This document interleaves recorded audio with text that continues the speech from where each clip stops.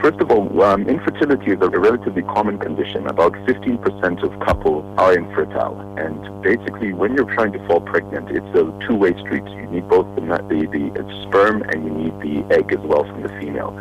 Females produce an egg about once a month during their cycle, and that egg will live inside her womb for about 4 days or so. And then when a guy ejaculates, or if you're using artificial reproductive techniques, the sperm need to be introduced into the egg, just one of them, to actually make the woman fall pregnant. And so essentially in a year, a female has about 12 chances of falling pregnant. And what's important to remember is if you are trying to fall pregnant, that even if the egg gets fertilized, about 50% of eggs will spontaneously miscarry anyways. And that's why when we're dealing with infertility patients, we don't usually do anything active for the patients until they've been having regular intercourse or having regular sexual relations for at least a year, because there's a lag time period. Let's put it statistically that each time a person has sex, you have about a 3% chance of making the partner fall pregnant, even if you haven't got a problem with fertility. And I think what's not understood by a lot of people is that you need both the male and the female parts. And this infertility, 15% of people, it's actually increasing year on year for various reasons, which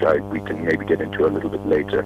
But the point is that you need to make sure that you are having regular intercourse, because even when a guy ejaculates, the sperm will only live inside the female for about 3 days. And if you do have a problem with infertility, which as I said, you really should only need to get investigated after you've been having regular coitus for about a year. About 50% of the time, there's a problem with the guy, and about 50% of the time, it's a problem with the female. So it's both partners that need to be investigated at the same time, and it's not just a one-way street when it comes to infertility.